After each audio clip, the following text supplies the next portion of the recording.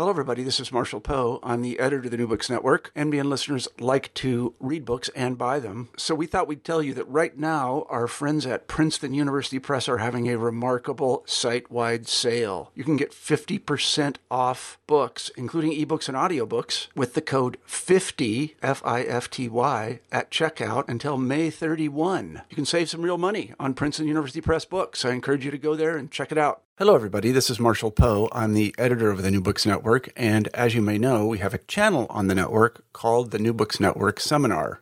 On this channel, we put books that we think will be of interest to a goodly portion of NBN listeners. Today, I'd like to present you with just such a book. It's called Going Alt-Ac, A Guide to Alternative Academic Careers. I know that many of the people that listen to the NBN are graduate students or recently minted PhDs. And I also know that they are probably looking for jobs. There are a lot of jobs out there. It's just that not many of them are tenured track professorships. The authors of this book tell you how to look for jobs, both in the university environment, that is in academia, and also outside academia. They offer little tips and tricks that you can use to land in just the right spot. This is very valuable advice, and I encourage you to take a look at the book if you are looking for an alt-ac position. I hope you enjoy the interview.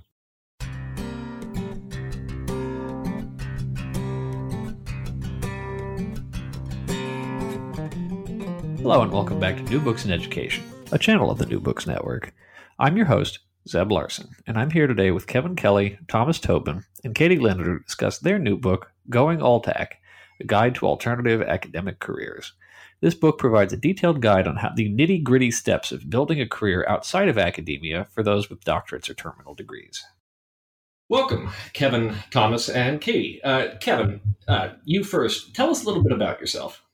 I've been working in higher education for about 20 years now and have been working in alt-ac roles pretty much that entire time, first through side gigs and now as a full-time higher ed consultant, specializing in different areas, including distance education, academic technology, strategic planning, professional development, and a lot more.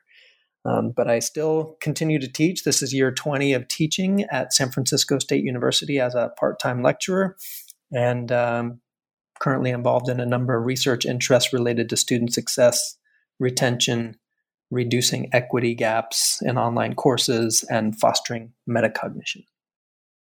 Okay. Tom, how about you? Hello, Zeb, and good to talk with you. I'm Tom Tobin. I'm the Program Area Director for Distance Teaching and Learning on the Learning Design, Development, and Innovation team at the University of Wisconsin-Madison, where I help to run an annual conference and I oversee our professional development operations. My background in alt-ac is I've been a writer, author, and speaker for many years in areas that tend to scare the heck out of faculty members, things like copyright, quality and technology enhanced education, academic integrity, and those kinds of things. And one of the reasons that I really enjoyed writing this book was that there really wasn't a collection of advice that got down to the here are the steps you actually need to take kind of stuff. So I'm glad to be talking with you today. Thank you so much. And Katie, tell us a little bit about yourself. Thanks, Seb. So I'm Katie Linder. I am the executive director, as of about a week ago, I'm the executive director for program development with Kansas State Global Campus. And my administrative career has skipped around a little bit, mostly in faculty or educational development work. I directed a Center for Teaching and Learning. I also directed a research unit with Oregon State University eCampus, which is my most recent role. And like Tom and Kevin, I'm an author, a speaker. I do some podcasting and have been in this alternative academic role basically since I got out of grad school. So, and Katie, I think your position to give us a little history on this term, but some of our listeners might not be familiar with this term going or with alt-ac, and the book's title is Going Alt-Ac. So tell us, what is it? Where does this term come from? Yeah, so I realized that people didn't always know what this term was because as I've started including the book title in my bio, people keep referring to it as Alt-AC, and they don't know, they've never heard of it before. So the idea of Alt-AC is basically that you would have an alternative academic pathway that as a PhD holder, you're not necessarily engaging in the tenure track. And for a long time, I think the primary kind of golden ticket in higher ed was really to find that tenure track job. And over time, as we all know, those tenure track jobs have started to shrink quite a bit. And there's this kind of burgeoning community of folks who are outside of those tenure track roles, but who are doing really meaningful work using the training that they got out of their PhDs. So when we talk about alternative academic positions, we're really thinking about things outside of the tenure track that are probably adjacent in some way to higher education. Some people also think about alternative academics as being sometimes in the humanities. We're defining it actually quite a bit more broadly than that, as roles that could even be outside of academia or higher education, but are very squarely using the skills that you gained when you were being trained in your PhD. So, Kevin, I want to aim this one at you. And then I think there's a few components to this. Why is this book specifically necessary? Well, going alt-ac is necessary because students earning doctorates or terminal degrees often do not receive much guidance about pursuing careers or shorter-term positions outside of the tenure track. We designed the book to support either people who choose not to follow a typical tenure track career or people who cannot find open tenure track positions in their field. The second group is growing. As Katie mentioned, there aren't that many tenure track positions available on an annual basis when we consider that the latest statistics show almost 200,000 people now earn a doctoral terminal degree in North America every year. So going alt-ac makes graduate students, graduates, and even existing professionals aware of career possibilities that they may not have considered and guides them as they explore those possibilities. And what kinds of institutional support are available? Because that's one of the striking things to me as I read through this book, was this awareness that institutions in many cases haven't really reacted to this second development, which is the absence of tenure track positions. There are certain resources available at some institutions. For example, when individuals are with a partner who is also getting a doctoral or terminal degree, they sometimes have support for the couple to find either an alt-ac position off campus or a position at a neighboring campus. But not every campus has those sets of resources available to people who are trying to figure out what they want to do after they earn their degree. So Katie, I want to go back to you. How will graduate students benefit from this book? As they are, I think, one of the key audiences. My hope is that graduate students will start to see alternative academic careers as something that is not kind of something they're settling for. And this is something that I think all of us feel pretty strongly about, that we have found incredibly meaningful work outside of the tenure track that is really a good use of our skills and abilities and our training. And at least when I was in graduate school, alternative academic careers were very much seen as a lesser than option. And my advisor was very nervous when I said I wanted to pursue faculty development. But I ended up being the only person in my cohort to get a job in the first year after I graduated. And after that, they started to kind of advise people, maybe you should be looking into this alternative academic career stuff, because the discipline that I came out of, which is women and gender studies, as you can imagine, as an interdisciplinary field, people struggle to find jobs, and there's not always jobs that are available. So I think for grad students, one of the key messages we're really trying to communicate in this book is that this is something that you can actively pursue, that you shouldn't necessarily feel ashamed about or feel like you're settling for something that is, lesser than in terms of a tenure track job. And that there are a ton of different possibilities that really open up this space of possibility for where you can be hired, the kind of institution you can work with, the kind of clients that you might be working with, depending on the job that you're engaging in, and all these different creative ways to use the skills that you've developed as you earned your PhD. It also seems to me that there's a question here about how to approach it, too. And that this is something that I have learned perhaps the hard way. Academic job searches and non-academic job searches are very different things. They're conducted differently. So how can graduate students benefit a little bit there? This is a really good question, Zeb, and one that I think maybe all of us wished that we had had a little more information about when we were in grad school and thinking about going on the job market. You're absolutely right. Job materials look completely different. And I remember years ago, I was doing some consulting with a university that had me come in and work with their graduate students. And what I realized was that the graduate students there were being given completely wrong information from their advisors when they were applying for jobs that were outside of the tenure track. And even down to like your cover letter, they were being told to talk extensively about their dissertations in their cover letters. And when you're looking at an alternative academic job, in a lot of cases, it's just not relevant what your dissertation was about. The fact that you did it might be important, but they want to know about other kinds of skills and abilities that you have. And that's just one small example of the kinds of things that we talk about in the book. It's very practically oriented around how do you put together different kinds of job materials? How do you explore the alternative academic space to try to figure out what are the kinds of jobs that you might even be interested in the first place? All three of us, because we come out of kind of a consulting mindset, really wanted to create a practical guide that would really help people to know the details of what it takes to be successful as an alternative academic at any stage of that career, whether it's just getting started with finding a job, or if you're in the middle of an alternative academic career, really working your way up the ladder and expanding what it means for you to be an alternative academic. Now, Tom, this is a big question, but I'm gonna chuck it at you. What are some of the different kinds of alt-ac positions? I can follow on what Katie talked about in terms of finding tons of possibilities. And one of the challenges that we wanted to push against a little bit in the book is that most graduate students, most people who are new in the profession, and even some of us who've been in our careers for a long, long time, see our skills as applying only to the academic segment of the job market. So graduate teaching assistants, assistant professors on the tenure track, going to associate and full professor, maybe you become a chair or a dean. We actually put a chart into the book that shows that that's really one tiny slice of the broad number of possibilities that academic training allows us to compete for. So, and as we did our research, it got broader and broader based on the number of people that we talked to in the United States and Canada.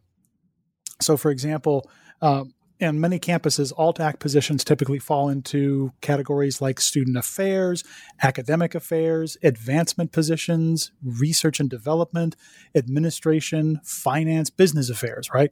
So jobs and careers within those categories, these are people who are directing their efforts who serve learners, who serve the people who are doing the instruction, who serve the institution as a whole, or who serve the communities who are served by those colleges and universities. So it's not just people who are working in colleges and universities, but people who are working near them and even beyond.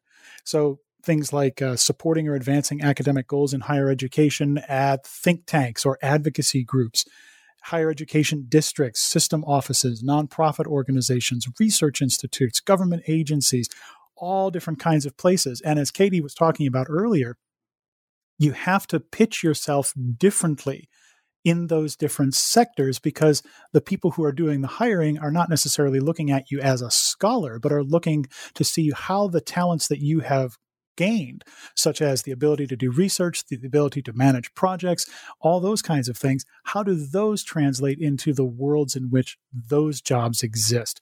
Also, a little bit of myth busting here. Many non-faculty roles are not alt-ac fields, but they are their own professions.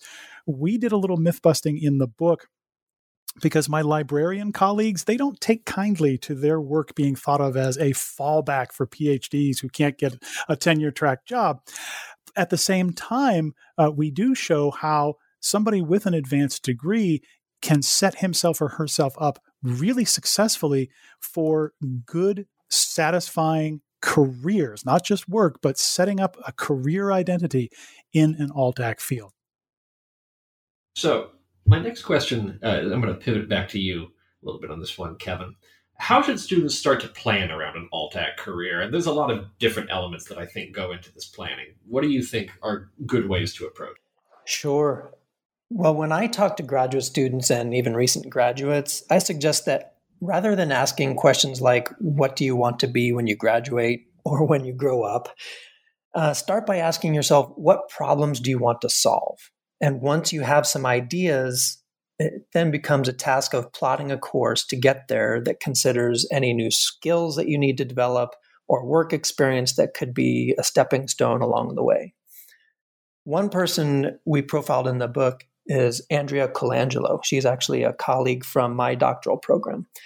And her problem that she wants to solve, she wants to guide students to academic success, period.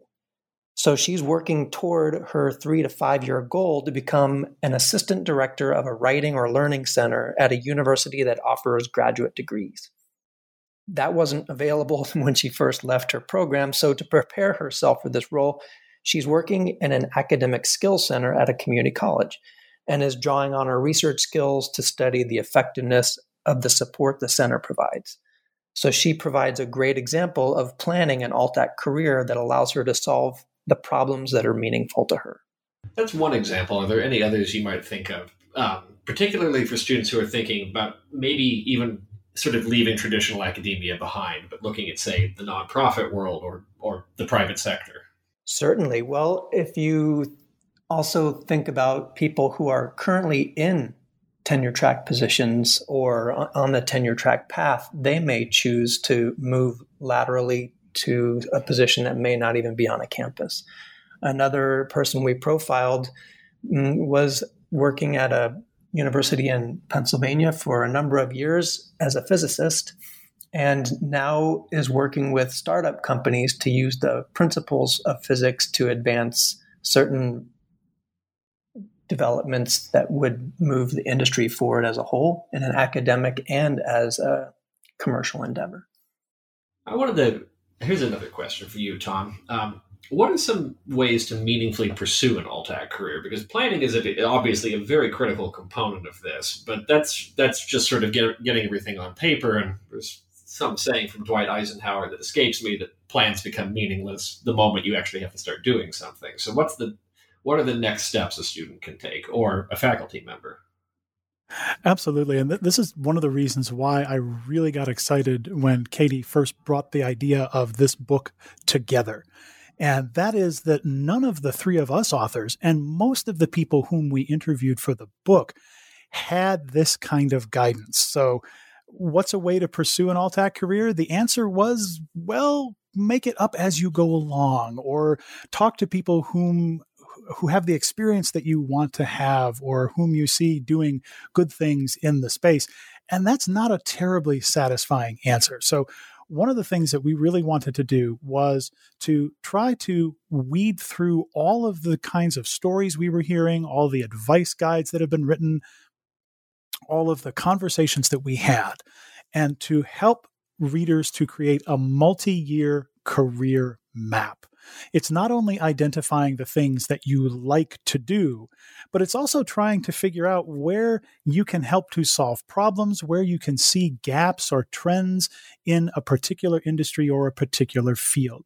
So, for example, my own case is an instructive one. I got my PhD in 19th century British literature and art history. I wrote 2 books on the Pre-Raphaelite Brotherhood, a bunch of painters and poets in 19th century England. 6 people read those books. And I really was a little taken aback because when I got my doctorate in 2000, it was under the assumption that what my advisors were telling me was correct. And what they had told me was there are going to be large numbers of people retiring in this field right around the time you complete your PhD, and they're going to need to replace those lines. The first part was correct. We had a great big wave of retirements about 20 years ago.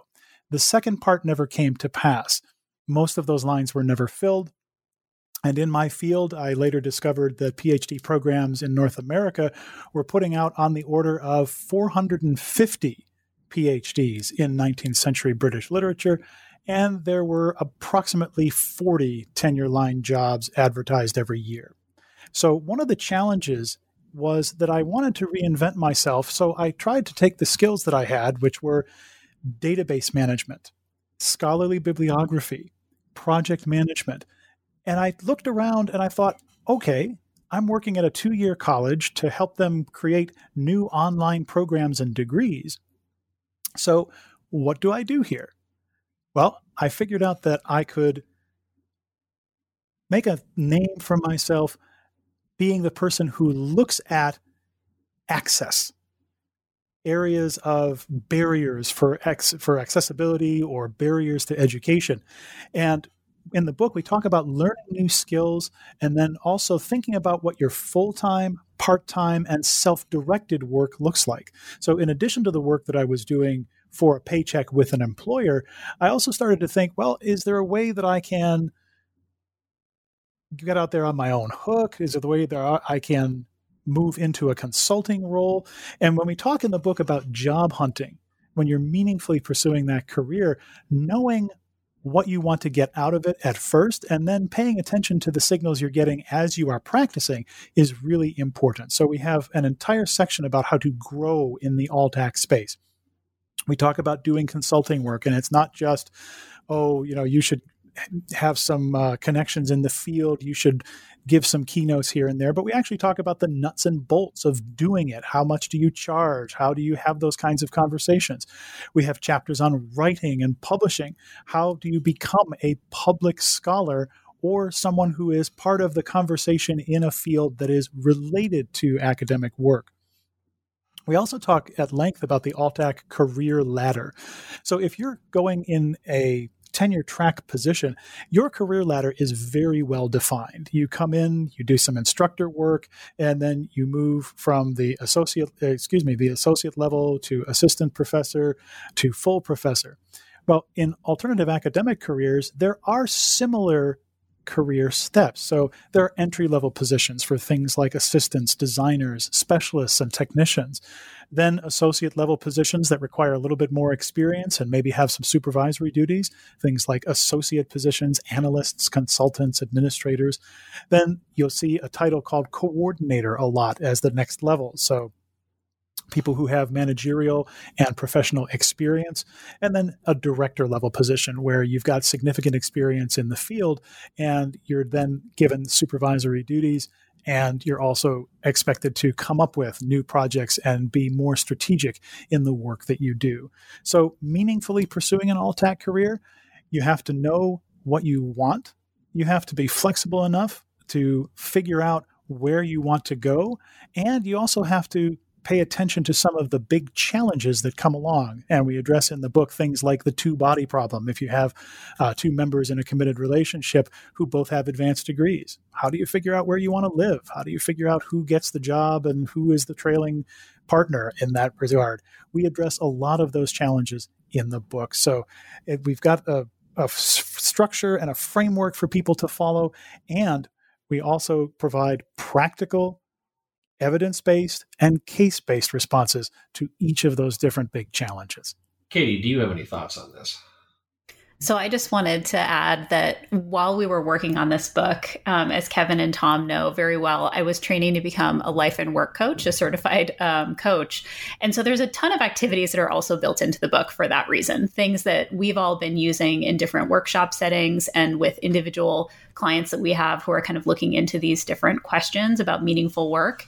And there's a couple things in particular, really practical things that we recommend. One of them is to do a lot of informational interviewing. If you're not sure what alternative academic careers are, or if you're not sure what kind of alternative academic career you might want, talk to other people who have engaged in those careers. And places like social media are a great place to start connecting with those folks. But we really encourage and we give specific questions to ask when you're doing those kinds of informational interviews. And then the other piece that I think comes directly out of the coaching work that I do now with folks is really focusing in on your values. What is it that you are hoping to provide in terms of your own gifts that you want to be sharing in your work life? But what are also the things that you're hoping to get back from your professional environment? What are the practices that you want to engage in? What are the kinds of communities that you want to be a part of? All of those kinds of things can really tie your work directly into your values. And I do think that particularly in the graduate student space, we aren't really talking about professional values as much as we probably should be. And that's something that we really talk about quite a bit in the book, is how do you tie in what makes your work meaningful into the kinds of decisions that you make about your career. So there's a question I want to train at you really quickly, Katie. It just sort of came to me as you were talking. My peers in the humanities frequently like to complain that it's so much easier for folks in STEM, that there are these long-standing industry connections that they don't really have to worry about finding an alt-ac position. Is that true? And if so, how do people in the humanities, how might they navigate some of those issues? So I think this is such a good question, because there's always this idea that the grass is kind of greener or easier on the other side. And this is something I ran into in my research work as well, where quant folks always said that qualitative folks had it easier, and qualitative folks always said that quantitative folks had it easier. So I think you hear the same thing when it comes to STEM and humanities. I would also imagine there are some STEM folks that think that humanities folks have it easier because they have such a broad range of what they can do. If you're trained as a critical thinker and a writer, think of all the jobs that kind of qualifies you potentially to engage with.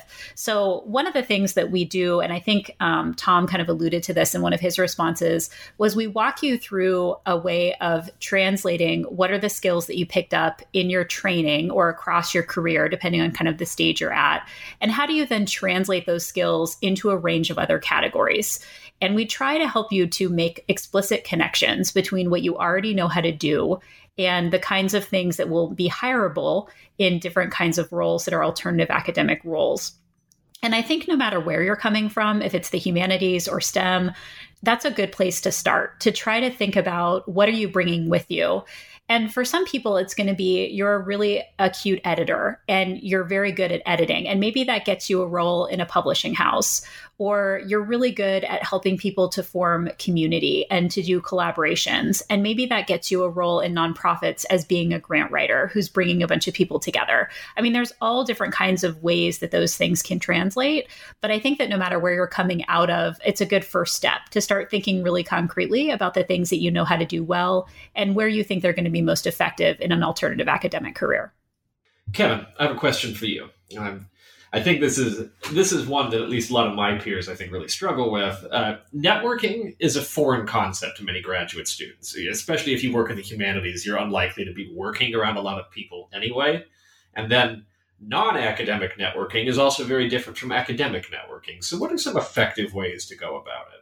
Well, one of the most important aspects of any network is to make it as diverse as possible. So it makes sense to use a variety of in-person and virtual networking strategies. For the sake of time, I'll share two: situational and intentional networking.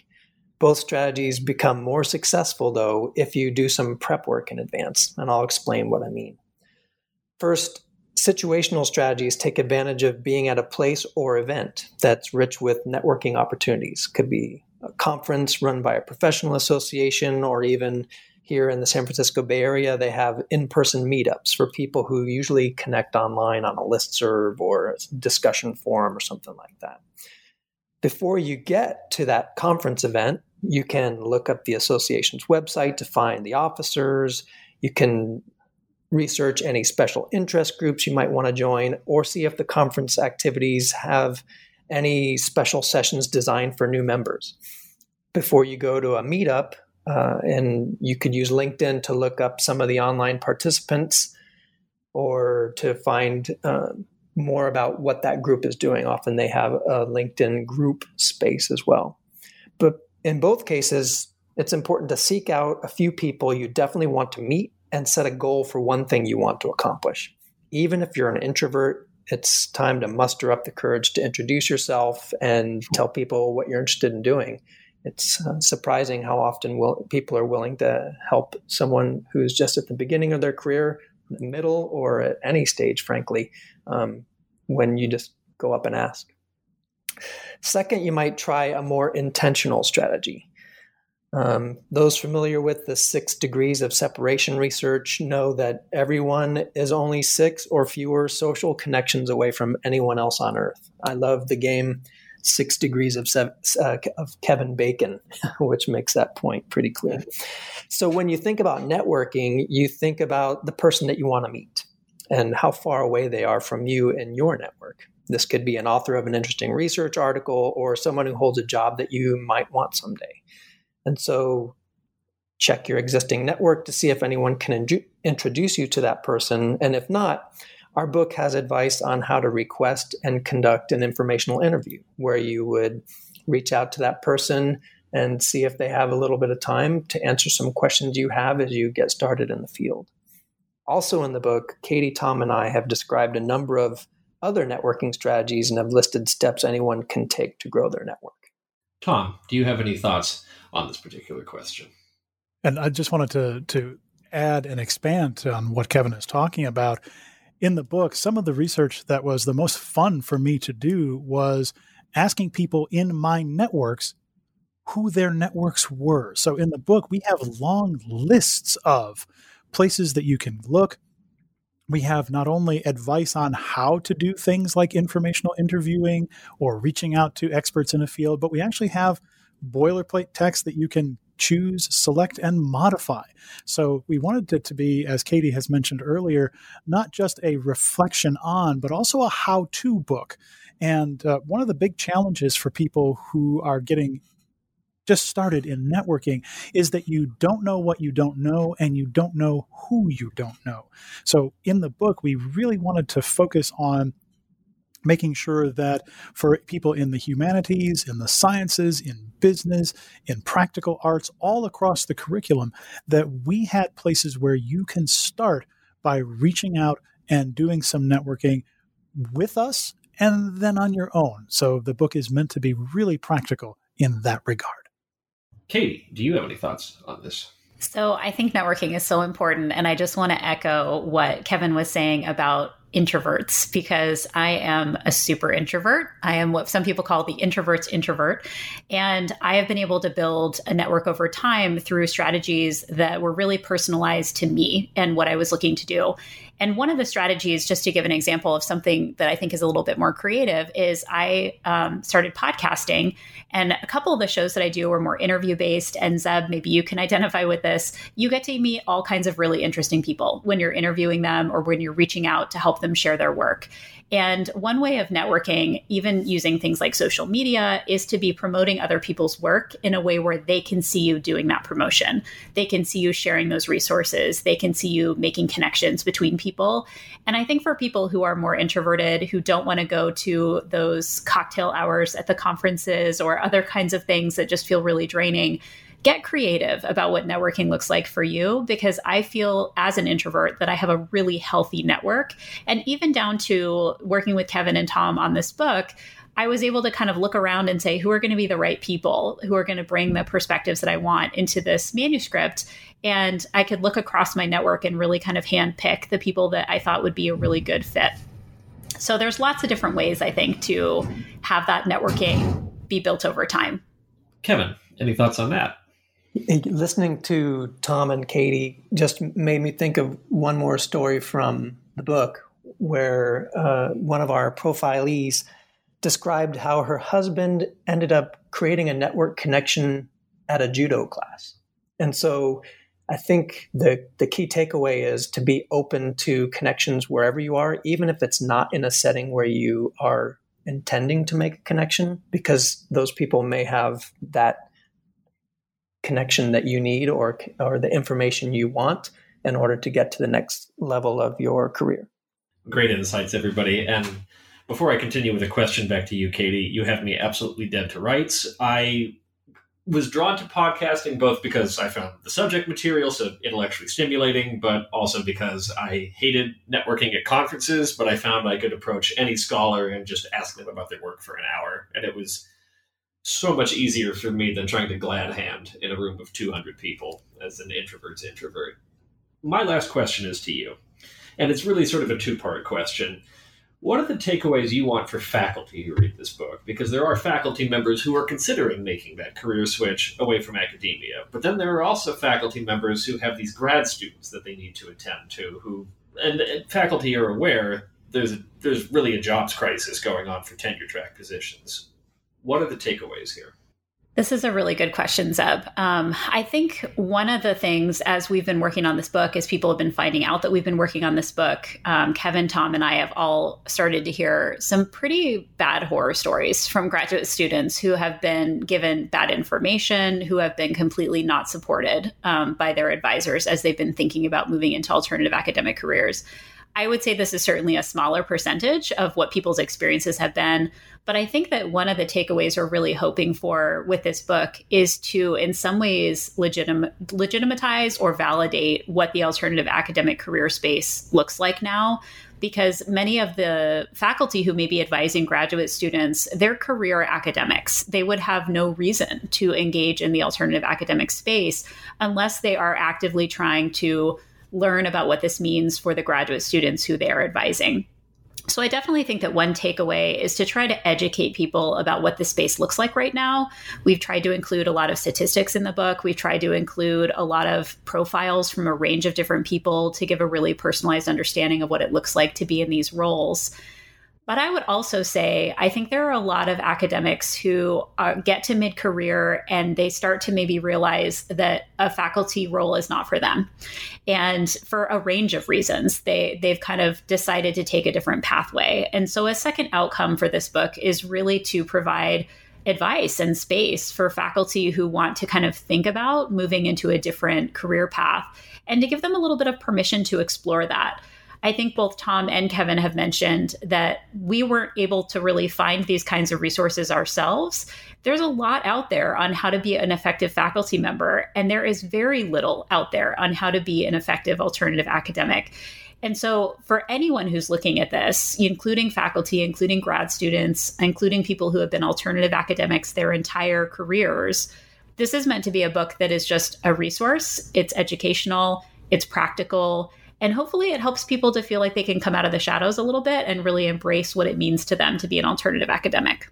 Fantastic. Well, this has been an extremely illuminating conversation, and fellow graduate students, fellow recent graduates, I cannot endorse this book strongly enough simply because these conversations absolutely need to be happening about alt-ac careers and the best way to navigate to them. Thank you so much, Kevin, Tom, and Katie, for taking the time to talk to us today.